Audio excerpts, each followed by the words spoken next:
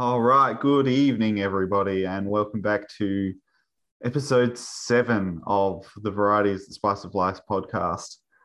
I'm joined, as always, by my co host, Vin, Hello and good evening.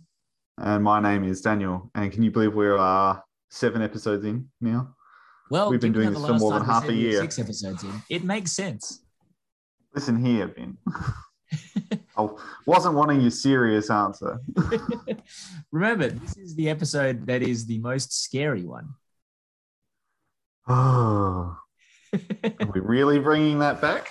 I am. Regret. Why did I My come back viewers to will this know why. episode? We're not going to make any reference as to why it's the scariest one. I should have made you do this episode solo. It's too late now. I mean, Anyway, we've got some topics for you today, which bear no relation to each other whatsoever this time around. We're going to be talking about plot versus character-driven stories. But first, Vin, I hear you've been ranking your kitchen tools, looking for your MVP and your LVP. LVP? Yeah, not to be confused with any other acronyms in the kitchen. But yeah, most valuable and least valuable players in the kitchen. Because I've been taking stock of the devices that you have in and around your kitchen space. And some tools you use all of the time. They're really good for everything, right? You use them even when not meant to be using them and still do a great job, right? And other tools, they are just sitting, gathering dust in the darkest depths of the bottom floor of your pantry. And you wonder why you even got it in the first place. I mean, I'm sure you must have examples of these, Dan. Oh, I was just thinking about my least valuable player, and it's 100% my box grater. Really? What? Yeah. What do you not use the box grater for? Do you hate it? Do you have a more preferenced grater? I use it for almost nothing unless I really need the coarse grate on the box grater. Never used the slices, never used the super fine grate. Preferentially, sure. I have a fine grate microplane that I use. Right. Okay. So microplane for things like cheese or garlic, I assume. Cheese, garlic, zest, chocolate, literally anything I want to grate that doesn't specifically have to be a coarse grate. Right. Okay. So about the only thing I regularly, air quotes, coarse grate is if I'm making potato rosties. Right. Right. You don't even grate the onion and carrot for things like a sofrito for a bolognese or anything like that? My bolognese is cheaty and does not actually involve a sofrito. Don't tell anyone. Okay. I won't tell your Italian ancestors. Things like cheese, like cheddar cheese for a cheese toasty. No, I will either use sliced cheese off of a block and put the slices down. Oh, generally slicer. Yeah, or I'll use pre-grated cheese. That's how much I hate my box grater. And if I'm using making a sofrito or breaking down onion and carrot, whatever, for a curry base or whatever. Yeah. I put it in it's not a blender, but it's the knife blade attachment. No, it's my stick blender, my immersion blender came with a little container with knife blades in it. And so I'll stick it in there. Oh, okay. So a hand blender food processor thing. Yeah. Sure. So I'll do it in that. Right. And you bothered getting it out of the box, plugging it into a wall, and then cleaning the crap out of a food processor. Yeah. Right. You just hate the box grater. Because it's about the size of half a loaf of bread. Yeah.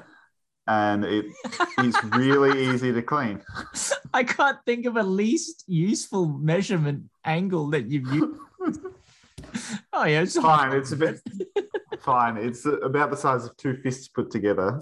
Is about the size of the vessel, and it's just really easy to use because it's literally in the same cupboard as my box grater. Yeah, sure. Okay. I just find that I can get much more cheese grated if I use a box, or breaking down carrots it's like way less annoying to me personally to grate them through the grater than to actually break out my food processor, mainly because I hate cleaning a food processor. See, one day I will get a coarse microplane to go with my fine microplane, and then I will burn my box grater because I will have no use for it ever again. Yeah, that's such a hatred. See, it's my least valuable player. Least valuable player in my arsenal at the moment are the little plastic bits that you use to juice oranges and lemons and other citrus fruits. Mm-hmm. Because, like, again, it's mainly because I hate cleaning, but like cleaning the little seeds and crap and gunk out of like the recesses of that, it just takes so much more time than juicing the actual lime. And using like a little bit of welly, like squeezing my fingers into the lime, right, or the orange, like maximally juice it, right, is just way better. And for oranges, you have that trick where you just squeeze it against your forehead and the juice comes out as a single drip. What?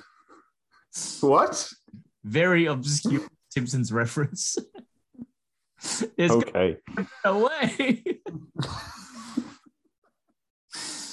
But yeah, I don't own one of those. Yeah, right.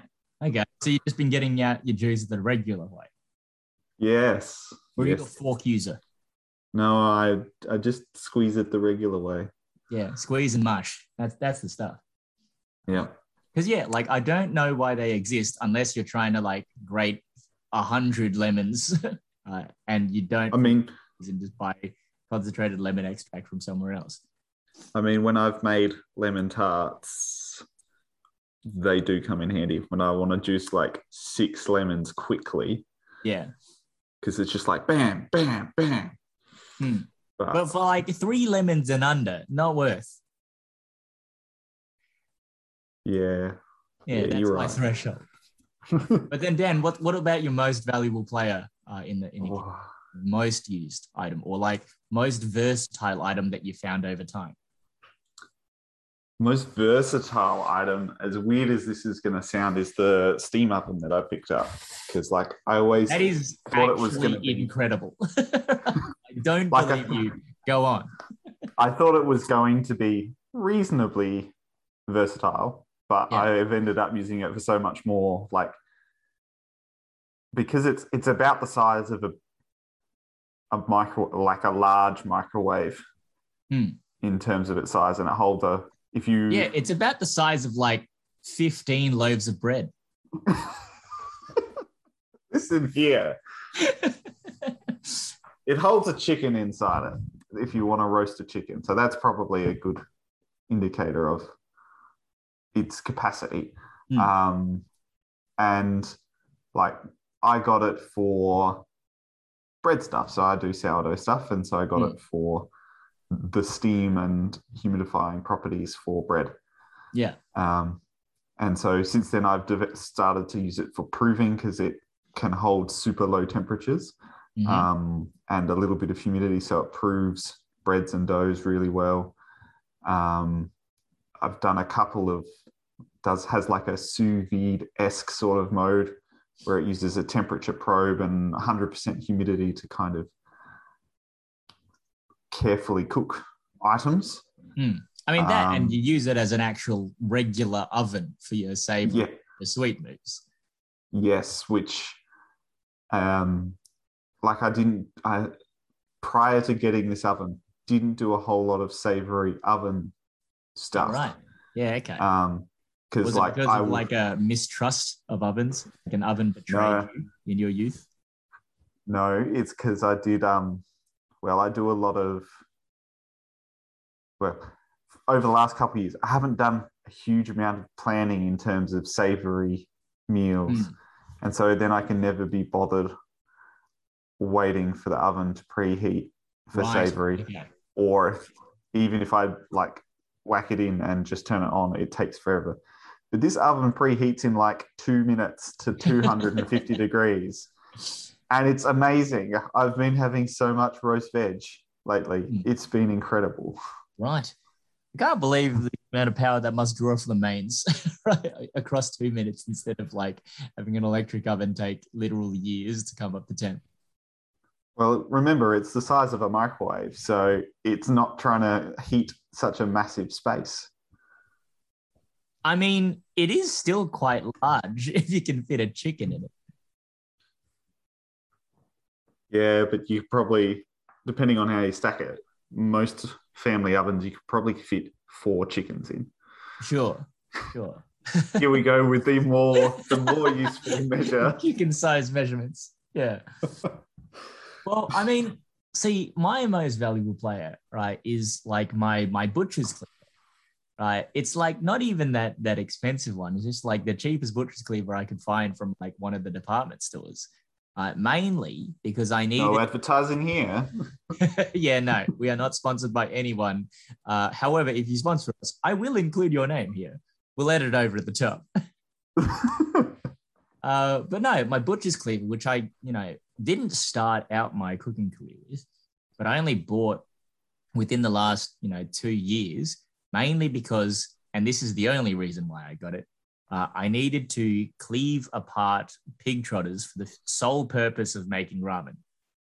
Because you can't do it with a regular like chef's knife, because you have to cleave through the cartilage and ligaments that occur between the bones of the foot. And so I bought it for that, and it does a pretty decent job at that. Right. But I think over the past 2 years of using it, it is now my preferred knife for almost all applications of cutting things in my kitchen. Right. And almost the sole reason for that is because it's just a much heavier knife. And then the heaviness of the knife does a whole lot of cutting. The sharpness of the blade is one thing, right? But the heaviness of the blade, I think, like makes the job of cutting a lot easier. And when you've got a large blade surface area to cuttable material, I find that like you don't get that issue. Yeah, you ever like been cutting, I don't know, onion or some garlic? Knife goes in, and then when you lift the knife up, the piece of whatever it was you were cutting is stuck on the knife. Yes. Right. And then when you keep doing it, right, the pieces of whatever you're cutting, like again, like escalate and then fold up on your knife surface and are still stuck. I don't understand how the cleaver solves this issue.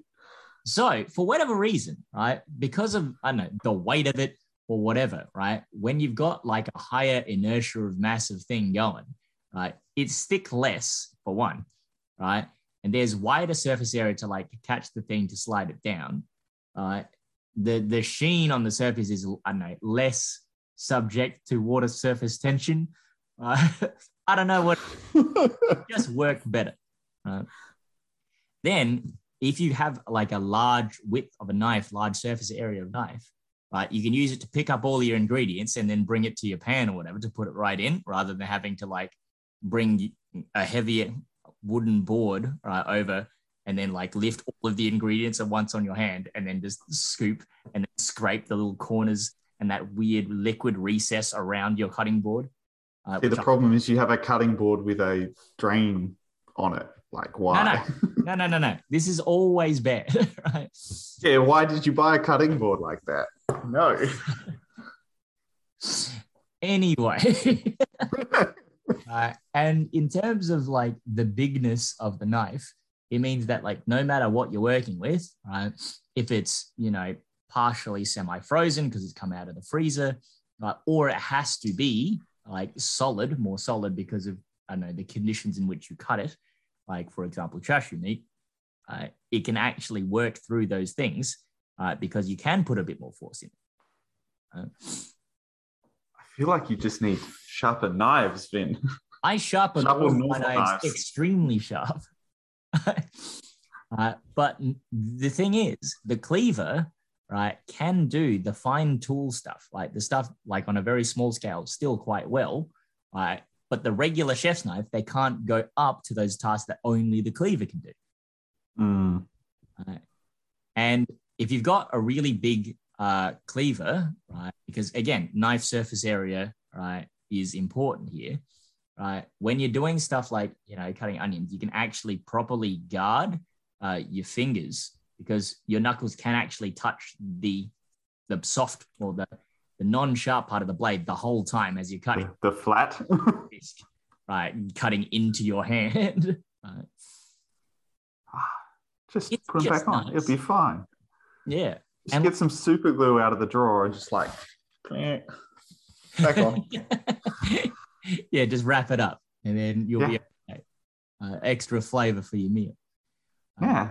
And that even iron tang is that because your cleaver is like rectangular and large, right, and flat on the end, right, you can use it as a spatula while you're cooking. Right. Oh, no. Right. You can lift stuff up with it. You can check the bottom of things. You can check the bottom of your pizza on the stone. Right. It's so versatile, right, that the only time I don't use it is when I need a very thin, narrow knife for things like paring. And even then, right, I'll try it with the big knife first. Like I was kind of fine until you're like, I can use the cleaver as a spatula. I'm like, what do you mean? What are you doing? I mean, you use a metal spatula on your barbecue, don't you? No. What they come with metal spatulas. I don't have a barbecue because I move around a lot. Yeah, this is so I've never owned a barbecue. the royal you. Yeah, I guess so. Oh, right. You've got cast iron stuff. Yeah, I use cast iron for most of my stuff. I don't use non-stick stuff. Yeah, because I've got all non-stick. I'm like, no, do not. Yeah, sure. But yeah, it's just a good tool that I now use everywhere, but I only expected to use it with bone stuff, right? Yeah. It's like when you're trying to do a chicken carcass, right? Separate a whole chicken into parts, right? Getting in between the joints, which what I was doing before with a chef's knife, is sneaky because like you have to use your forearm muscles more and like guide the knife into the right areas, right? With a cleaver, right, you can just get your other hand on it. Like, well, you can either like wham it, right, and then the bone that way, right? But if your knife is in the joints, right, the weight of you plus your cleaver with direct pressure on that joint, right, finds those areas a lot better of the in which you can cut through the cartilage rather than trying to like navigate a chef's knife, because you can't do enough pressure with one hand like in the air to try to get to those parts that you got to do with just to feel alone rather than seeing it. I haven't broken down a chicken in ages. Yeah. It's a whole lot of fun when you have a cleaver. I've got a cleaver. Oh, sure. Right. It's just haven't in my ass with chef knives for such a long time that I never bothered. Yeah, fair enough. I'm going to hijack your topic now. Have you got one like highly specialized piece of equipment in your kitchen that you like? You don't use it a lot, but you like wouldn't do without it. Oh, wouldn't do without it. Okay. Highly specialized. So, this is like the ace in the hole kind of. Yeah. Sure. I would say, you know what? It probably would be my hand blender, right? Because like I use it for literally two things, right? Use it for blending specifically pumpkin soup when I have my once a year craving for pumpkin soup. And B, I use it to make mayonnaise because I don't want to sit there like a chump and beat like this egg. You don't want to whisk it? For like 30 minutes. Because I can make it in like 30 seconds. It doesn't take 30 minutes to make a mayo by hand. It takes way, way longer than 30 seconds. You're right. Yeah. And yeah, occasionally I'll just have like an intense crave for fresh mayo. Right. And I wouldn't live without it. How compared to the pumpkin soup craving, more or less frequent? Oh, more. Like I eat fresh mayonnaise like at least 5 times a year. Fair enough. So the problem with me is I'm all about the Kewpie mayo. So sure. Right. But yeah, Not getting that fresh. get like an equivalency of tastiness, but slightly less application. So what's your secret technology? Oh, my secret technology is probably the ice cream machine. Yeah, right. Okay. How often Yeah. at the ice cream machine? Um, Depends what else is going on in my life. I like to use it at least once a month, just to like experiment with different ice cream stuff. It's been dormant for a little while, Hmm. but it's like when you do make your own ice cream with it and you don't fuck it up, like I did the last time you came to visit. Yeah, yeah. Um, it the ice cream it makes is excellent, Right. And like and it better just than adds going to to whatever. any ice cream place out, you reckon? Eh, Depends what's around. Definitely where I am currently, yes. Sure. But like, there's some highly, in I know in our capital city, there is some Mhm. highly specialized ice cream places that do flavors that you would have to experiment with forever at home to get right. Sure. Um, Right. But in but terms of like, I guess the textural nature of it, the base of the ice cream flavor, would you say that like uh non fucked up ice cream at home maker is on like a similar standing to professionally made ice cream at a joint? yes, Yeah, right. Okay, cool. I mean, because that's what I'm trying to reach with my ramen making stuff, right? Like the better I get at making it at home, right, the less good everywhere else gets. Right? And really, I just want to be like on the level of the professional joints, because then I can say like I've made and then you'll never make ramen again. Quit while you're it. ahead. Yeah, that's it, man. It's an It'll arms be race. the end of your character arc. Speaking of character arcs, right? As we move into the I want next to talk topic, about today, yeah. yeah, so I want to talk about plot driven versus character driven stories. Yeah, right. Um, and so this is something that's been on my mind for a little bit. As I've realized these days, I tend more and more towards character driven stories. Sure. And why do you Um, I don't know why it's going that way. I feel like it's probably because I'm much more interested in, well, these days I'm much more interested in the interactions between people and how that works rather than some massive grand plot. Don't get me wrong, I think? like grand plots and all those sorts of things, but the little character moments are what's doing it for me these days. Okay. So I guess to give the people a little bit of an example of this, what, were your favorite shows 10 years ago versus now, and why have you made that change? Oh, shows 10 years ago. What was I watching 10 years ago? I Well, can't like stuff remember that what I was you watching. semi grew up with, I guess. Hmm. Because like I'd have to agree with you. Like I used to be into the big, I don't know, spectacle shows like, oh heck, 10, 15 years ago would have been stuff like, Iron Man, Thor, the big world sort of stuff. Right. Yeah. Is like the Or spectacle doesn't do it for me. Like the Marvel movies recently is just like, yeah, okay. yeah. Actually, the things that I remember watching as a kid growing up was on Cheese TV. So it would be things like Dragon Ball Z was on forever, Yeah, right. um, Okay. or Pokemon was the other one, Mm. and then Yu-Gi-Oh as well. They were the big ones I remember from Cheese TV back in the day. You're telling me So that Yu-Gi-Oh wasn't an intense character drama before the inner psychology of Yugi Moto or Joey Wheeler? No way. You're telling me you never got the deep introspective character arc of Duke Devlin, Dungeon Dice Master? oh, but it all turned around when they started riding motorbikes. Um, Oh man, 5Ds, what a weird era. But that's probably a little bit too long a tangent from this topic.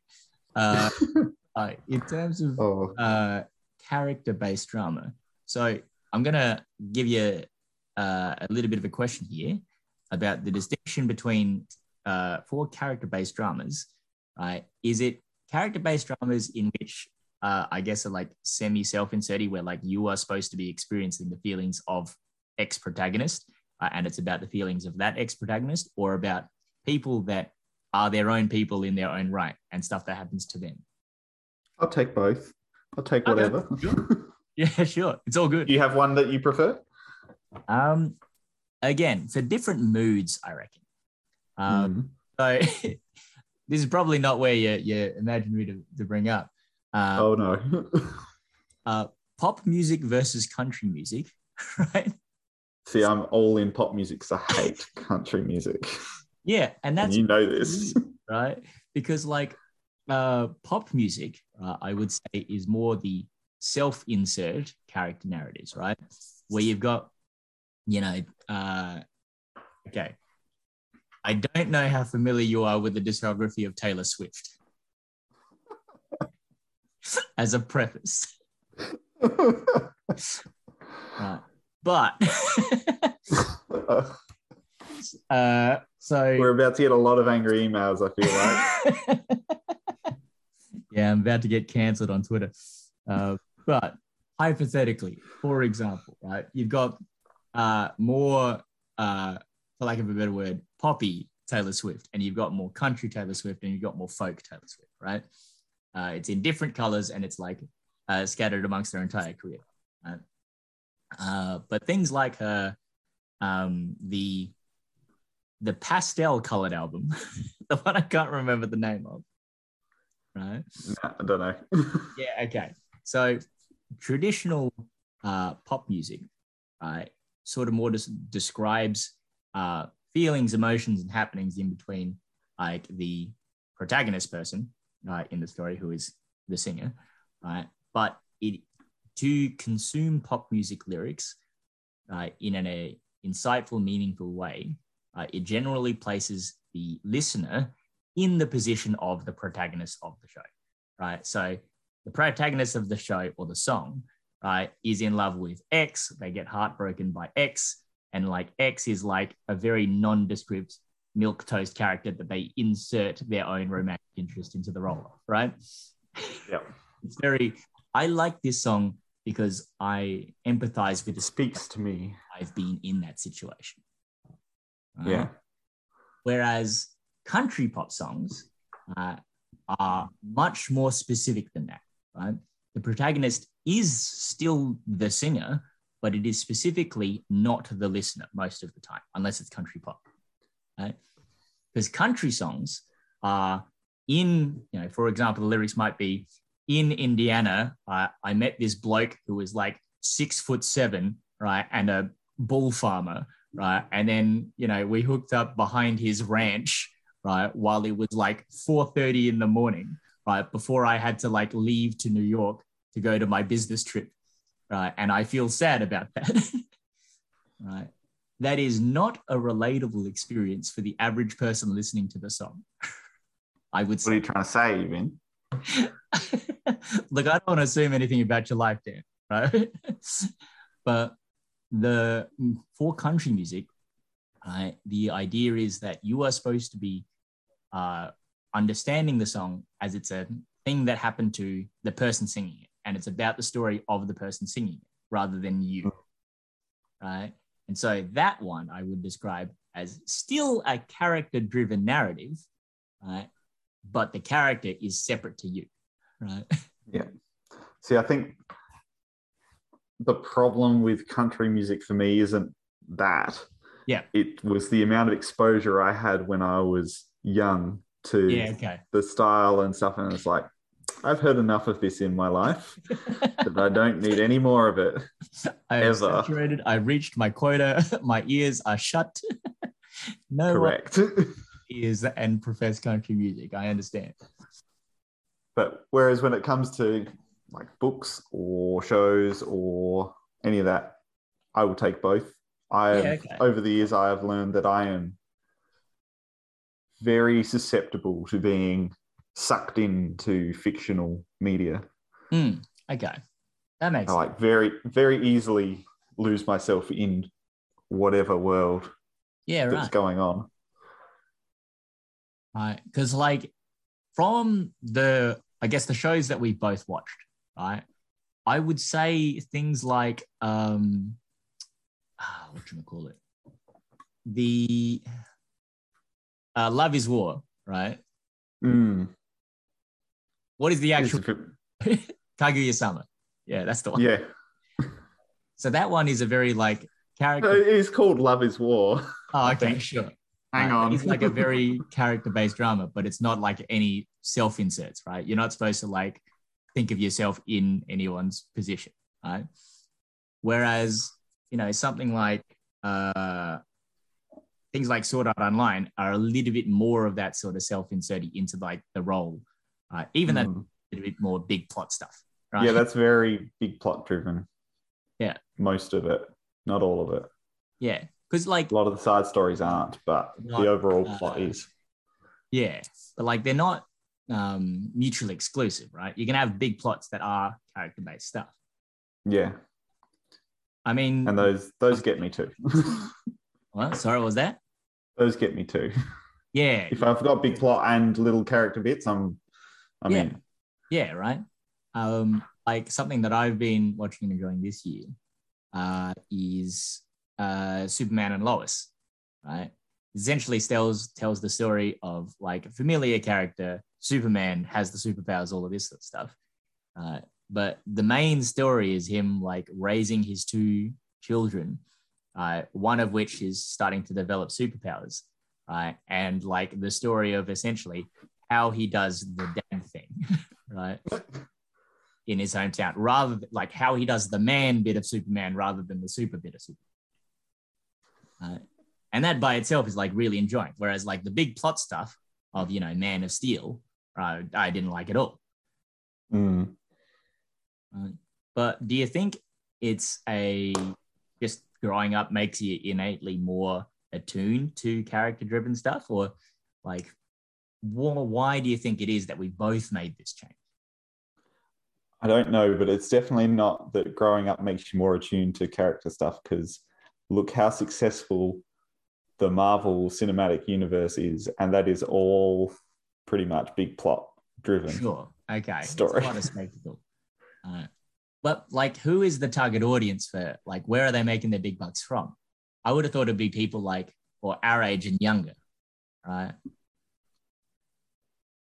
Yeah, probably. Yeah. Like, I think like this is perhaps a bit reductionist, right? But maybe the main older than us age people going to see Marvel stuff is people that had actual attachments to that as kids, reading the comic books and all that sort of stuff, or the parents of kids who won't stop bugging them to go. You can get cancelled on this one yourself on your own. I'm stepping away from this one. Yeah, I'm taking on Taylor Swift fans. I'm taking on Marvel fans. Don't at me at Variety is the Spice of Life podcast at gmail.com. We're doing the plug a little bit early. Yeah, but I don't know why I've gravitated like that now. It's just what I find more interesting. Maybe I just had enough of big plot stuff.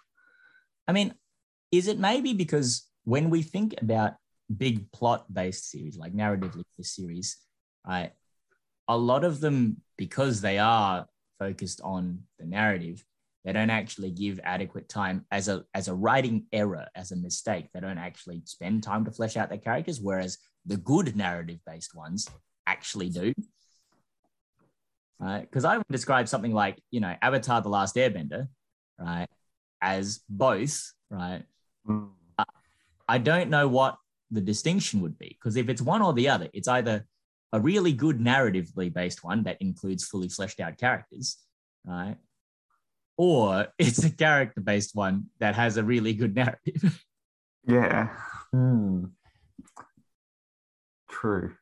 Because I would say that if I had to pick, Avatar: The Last Airbender would be a narrative-based one, right, that has good character. Yeah. Necessarily about the interaction between the characters themselves, even though there's plenty of it there. Yeah, although they do have some episodes that are literally just character vignettes as well. But like most people would consider that like, filler, some of the shonen anime series not looking like anyone in particular, Naruto, have like One 85 Piece. filler in a 200 episode series. I'm now being cancelled by anime fans. Yeah, you've been cancelled by nearly everyone at this point. So what's another group? I don't know who else to take up. But yeah, What's fans are next?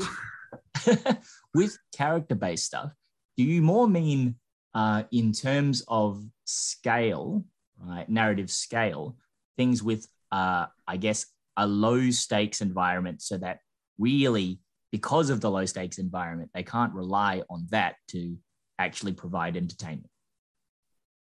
Because like you'd watch a lot of slice of life anime, right? I do watch a lot of slice of life anime, and maybe that's why I watch a lot of slice of life anime.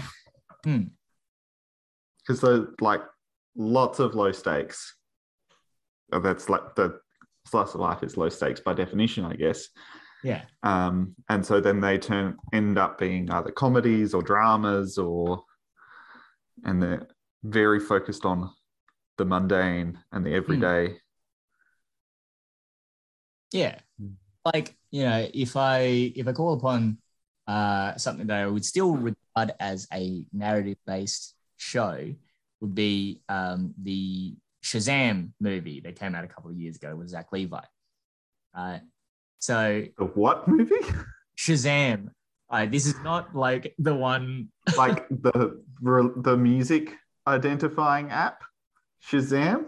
That is what it is called, but from an entirely different Marvel-related property, from Captain Marvel, who became Shazam, as in Billy Batson Shazam, the child Shazam. A wizard turns him into a superhero.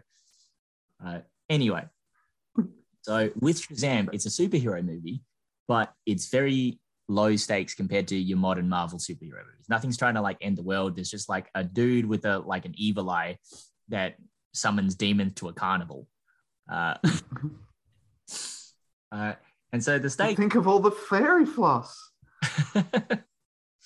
And so, like, one of the main, I guess, B plots is the interaction between Billy Batson, the child main character, and his foster family, as well as his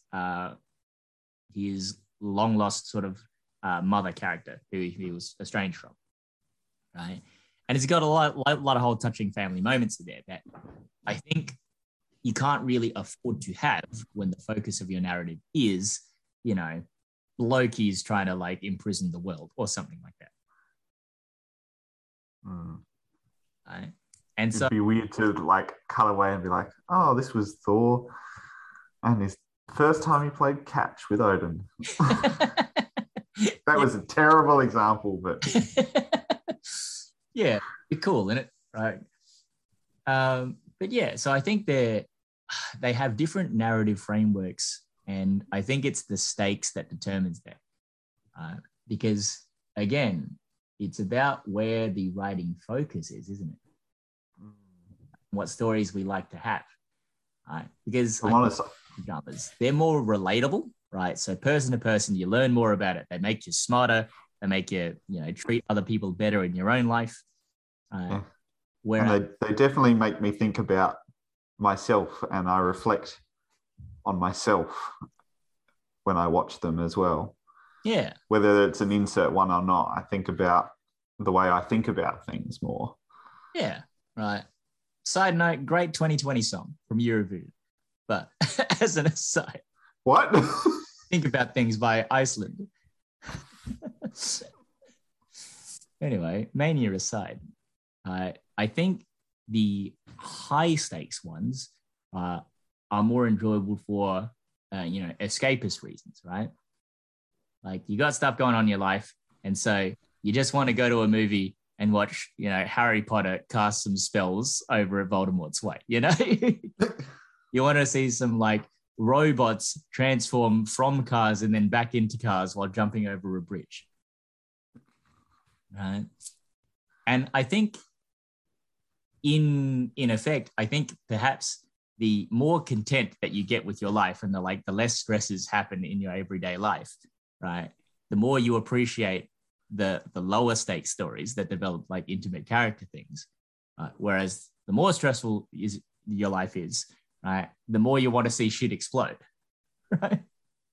The more I you don't know when car jumping off a have skyscraper. when I have stressful stuff, I'm much more likely to watch something on the very low stakes end. When things are like real stressful, I will watch something like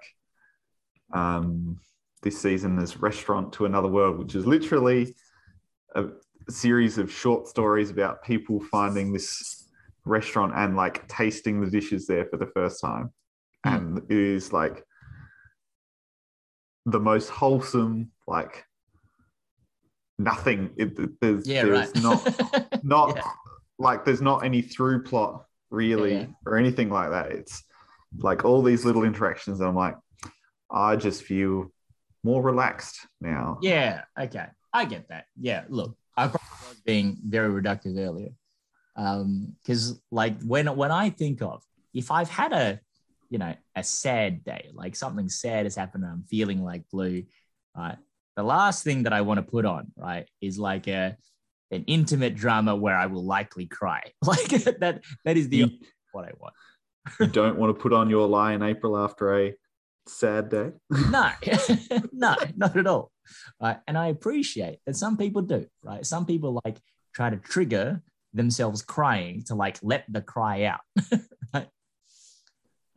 But no, like if I get home, right, and it's been a terrible day at work, like nothing's going right, like people have cut me off on the way home, like I got busy stuff come up in the next week, and I don't know left from right.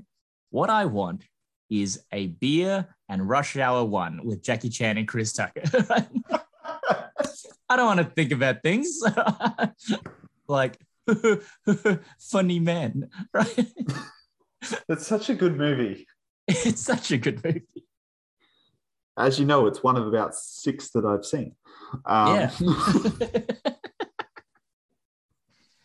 And yeah, so do you find that this narrative stakes or character stuff, your perspective changes on shows that you watch where you're, passively viewing it, and shows like games where you actively participate in it?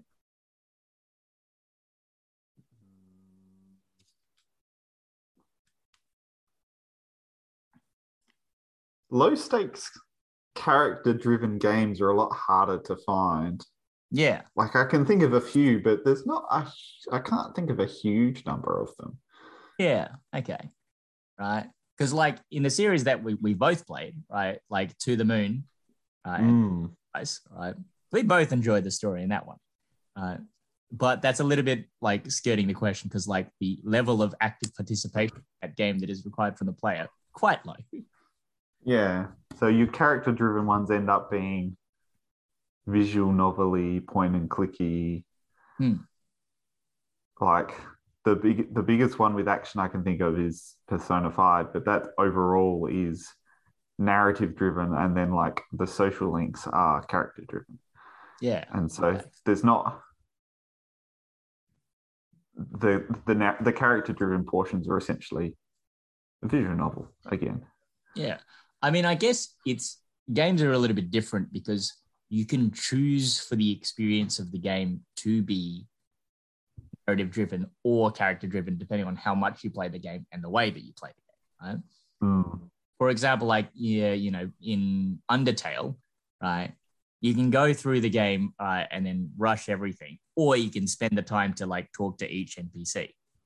Yeah. And that fleshes out the world, fleshes out the interactions between characters.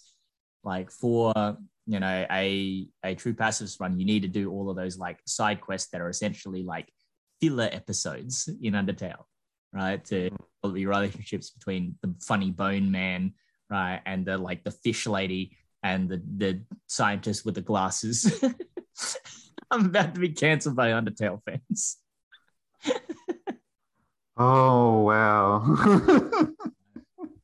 Or you can go through the game not talking to anyone, and then just like playing the game, and then go for like a genocide route where the only thing about that, the driving completion about that, is the narrative, right? Is the meta contextual stuff. So and then Sans comes to cancel you. Yeah, exactly. Right. So I think in the specific instance of games, it might just be not a role of like the game is either this or that, right? But occasionally the kind of player, well, the kind of way that you perceive stakes or the importance of character development, whatever, will determine the way you play the game. Mm. Yes. Although there's never, when I do that, there's never as much as you want because those NPCs, if you go around in Undertale, the NPCs have one line until something changes. No matter how many times you talk to them. Like, just in games in general. So you like rock up in a new town in Final Fantasy or whatever, and you talk to this one guy and they've got one line. And it's like, this is the general store. I run it with my son. And then that's all they say for the rest of the 40 hours. Yeah, sure. I mean, like, occasionally they do put in a lot of effort, right? Because I've been replaying through the Golden Sun series for the GBA, right? And a well-known mechanic in that game is there's an ability that you can use that's like part of a puzzle mechanic where you use a little bit of magic and you can read the mind of one of the characters like that you're facing on the screen. And occasionally this is used for, puzzles where you have to like read the mind of a thief to figure out where he buried stuff, right? But they made every single NPC, right, in the entire game mind readable. And so they'll have their normal dialogue, but if you use mind read on them, they'll have like this secret other dialogue that, encompasses thoughts, feelings about the current situation or about, how much they love their cat or, how suspicious they are that their wife is cheating on them or something like that. And it's just Wait, what? What? Sprinkling of flavor. I want to know that plot line. Exactly, right? So you go through the game, and if you're an intrepid adventurer, right, that likes this little small character moments, then you're going to use all of your magic points, mind reading every single NPC in the entire game. Probably. Yeah, and it's fun. It's funny when you do. Because then because you've been busy mind every single object in the game for like the past 3 hours, right? You then realize that you can do it to the dogs. And so you start doing it on the dogs too. Can you do it to the bosses? You cannot do it to the bosses because they don't show up as NPCs. But you can do it to characters that end up you fight later as bosses. Right. Anyway, it's just some fun stuff. But speaking of mind reading, Dan, right? Oh boy. Yeah, what a segue. I'm gonna clap myself for that one. Boo. Are you ready to play our regular segment, Counterintelligence? Yes, you go first this time. Okie dokie. So what have you got for me? I've got a little bit of a semi-subjective one. So as long as you like explain slightly what your rationale is and where we accept and we're good, that's going to count as one of the wins. Prepare to be cancelled by me. All right. So, Dan, can you name me 5 direct sequels that are pretty much definitely better than original? Oh. Yeah, this is a rough one. Wow. Okay. They can be any genre of thing. It can be media. It can be non-media. It can be like anything you like. Oh, man. Does it have to be number 2 in the series? I don't think so. I'm going to say no. Okay. Cool. I mean, there's 2 ways to think about this. You can either really think about really good number 2s or really bad number 1s. Ones that somehow survived to get a number 2. Yeah, exactly. Oh, Super Metroid is definitely much better than Metroid 1. I wholeheartedly agree. It's probably all going to come from the gaming realm. Okay. All right. Because not a lot of anime gets direct sequels. That's so right. Oh, it's brutal. Oh, what? You don't think Boruto is better than Naruto? Do you wish to be by Naruto fans? Gonna be honest, haven't watched any of them. And wouldn't the That's direct fair. sequel to Naruto be Shippuden, not Boruto? Yeah, look, you got me.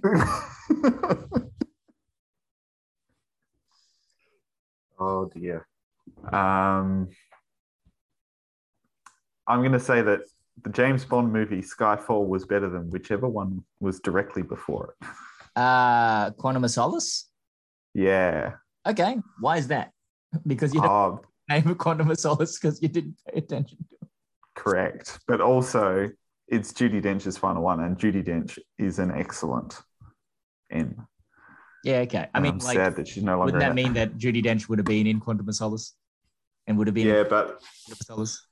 but it was her final performance, and Yeah. got more screen time as a result. Mm. Also, it was a more character-based one and not a narrative-based one. Yeah. Yes. Yeah, cool. That's 2. All right. What else have we got?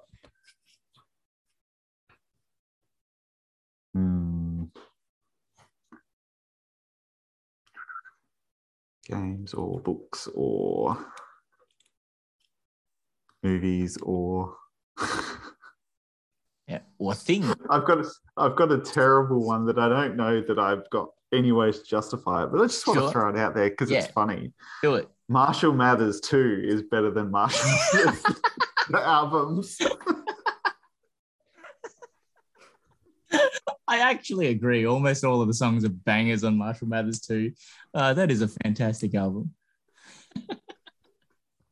Yeah, I'll give it to you. That's 3. Excellent, worth it. Oh.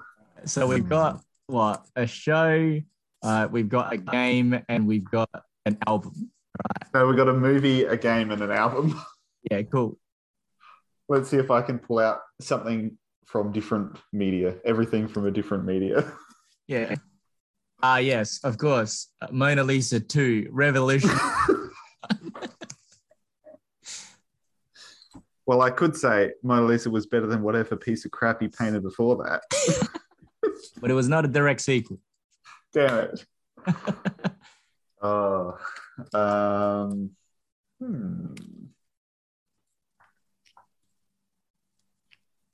Direct sequels. Galaxy 2 was definitely better than Galaxy 1. What is Galaxy? Actually, hang on. I'm trying to get different media, so we'll shelve that for a second. Okay, sure. Because that's Super Mario Galaxy.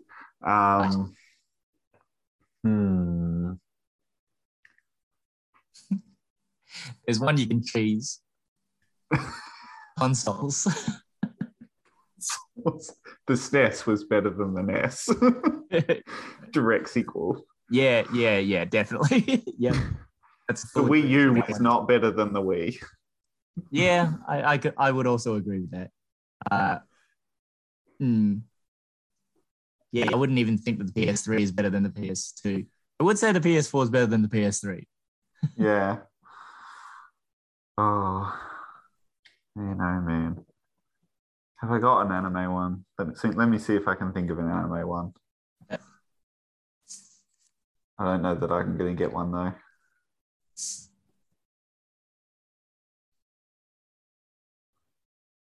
It's like with anime, it's the same series continued, right? Yeah.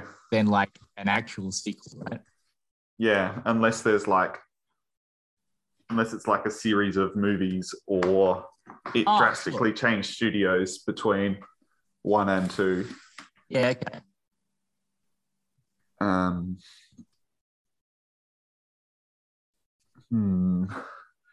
What else can I?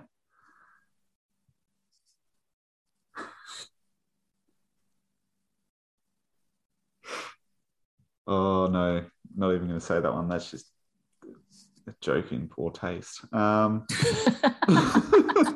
just going to ignore that. Dan. Never stop me. I don't want to get cancelled. You've been cancelled enough this episode. Let's try and no, because I can't say it's objective yet. was going to say, let's try and end on an optimistic note and say that 2022 is going to be better than 2021. Yeah, definitely can't say that. So you can. Yeah, fair.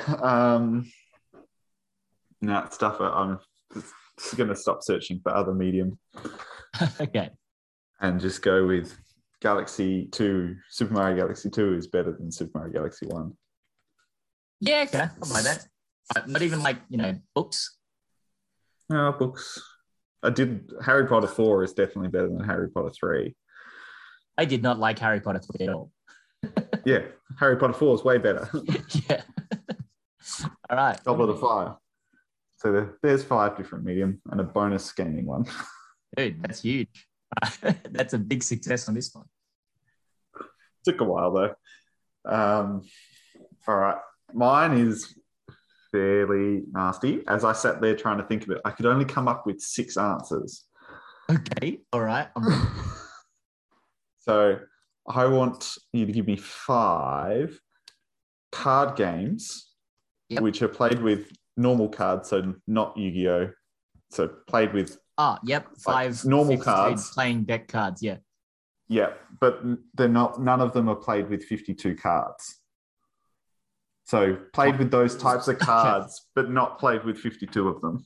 Okay.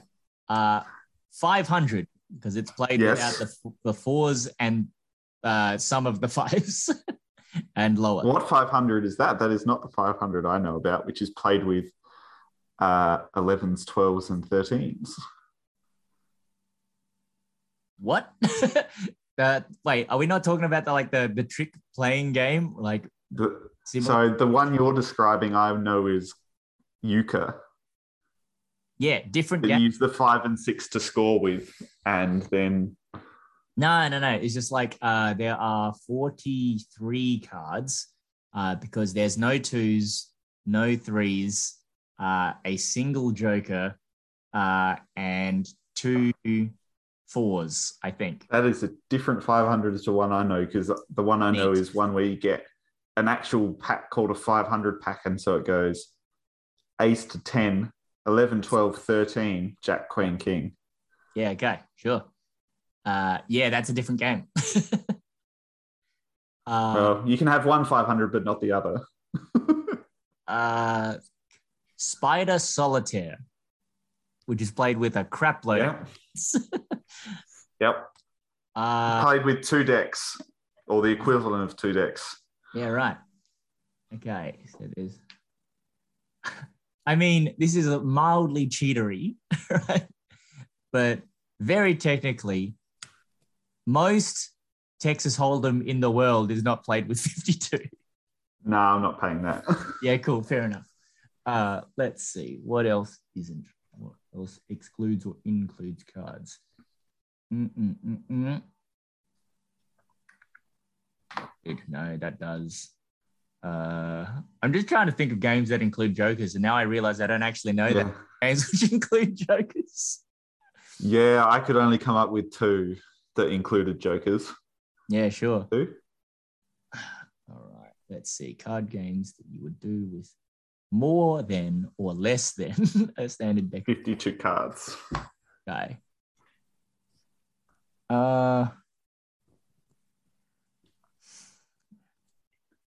Kings, kind of, depending on your local rules. King's Cup. It's not a card game. That's not a card game. That's a drinking game. Okay. And we support safe consumption, responsible consumption of alcohol on this podcast. Yeah, right. Are you going to accept 54 card pickup? No. Right. Okay. That's also not a game. One of these we play a lot when you come to visit me. Let's see. There is...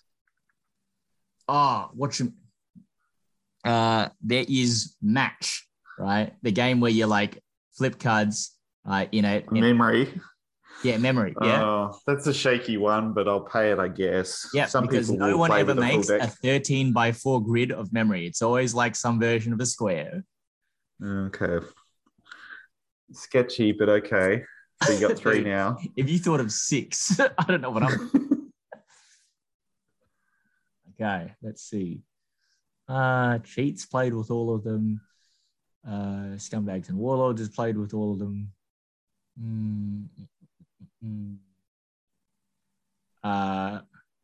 One of them's pretty much the only card game we've played when you come to visit Scuttle, me rather than... Yeah. Yes. Technically speaking, right, doesn't have jokers in it normally, right? I made to put in extra cards, right? So Cuddle is not one. I've only got 5 then. Okay. All right. Oh, man. How did you can have Scuttle. Okay. How did you do this? Up and down.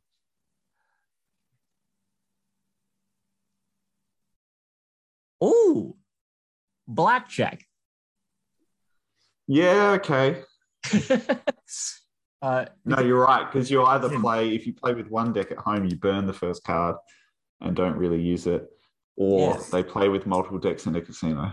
Yeah, or depending on the definition of this question, each round of Blackjack does not have 52 cards in it. No, that's not how this question works. Damn. Because most rounds of every card game don't have 52 cards in them. Yeah, darn it. Would have been cool. But I will pay Blackjack because of the way it's played in casinos. Yeah, wicked. Okay. Which gets you to 5. All right. Was that 5? So Blackjack, Cuddle, it was 500. Memory, shaky. Memory. What was your last one? Spider Solitaire. What? That's right. Yeah. What were your other? So the ones that I had, so I had Euchre, which I mentioned before. Yep. Briefly, which is a card game where you play tricks. The actual game is only played with 7 to 8.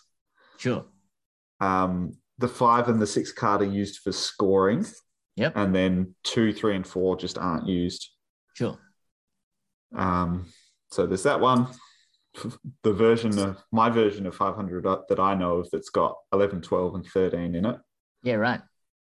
Scuttle. So they're the 3 that you had. Yeah, okay. Or with related to ones you had. And then Canasta, which is played with 2 packs of cards. Sure. Samba's is the same kind of thing, and it's played with 3. Yeah. And then the last one I had was Old Maid. Wait, do you play Old Maid with jokers? I didn't think they were in there. There's got to be, you either have to play with a joker or one less card, because somebody has to be left with 1 card at the end. Yeah, okay. Righto. So you either have to take 1 card out or put a joker in. Right. Okay, sure. I may have been playing a very slightly different version of Old Maid, in which, like, if you ended up with the pair of biddies, then you lost. Right? You play a very different version of Old Maid. Well, like, it's just like the only 2 cards you can't put down as a pair are the Black Queens, right? Oh, that is very different. Yeah, because you haven't watched enough Slice of Life anime. Well, like, that is the Slice of Life anime, right? Because then the old biddies, like, they share a life together as, like, lesbian spinsters. Yeah, but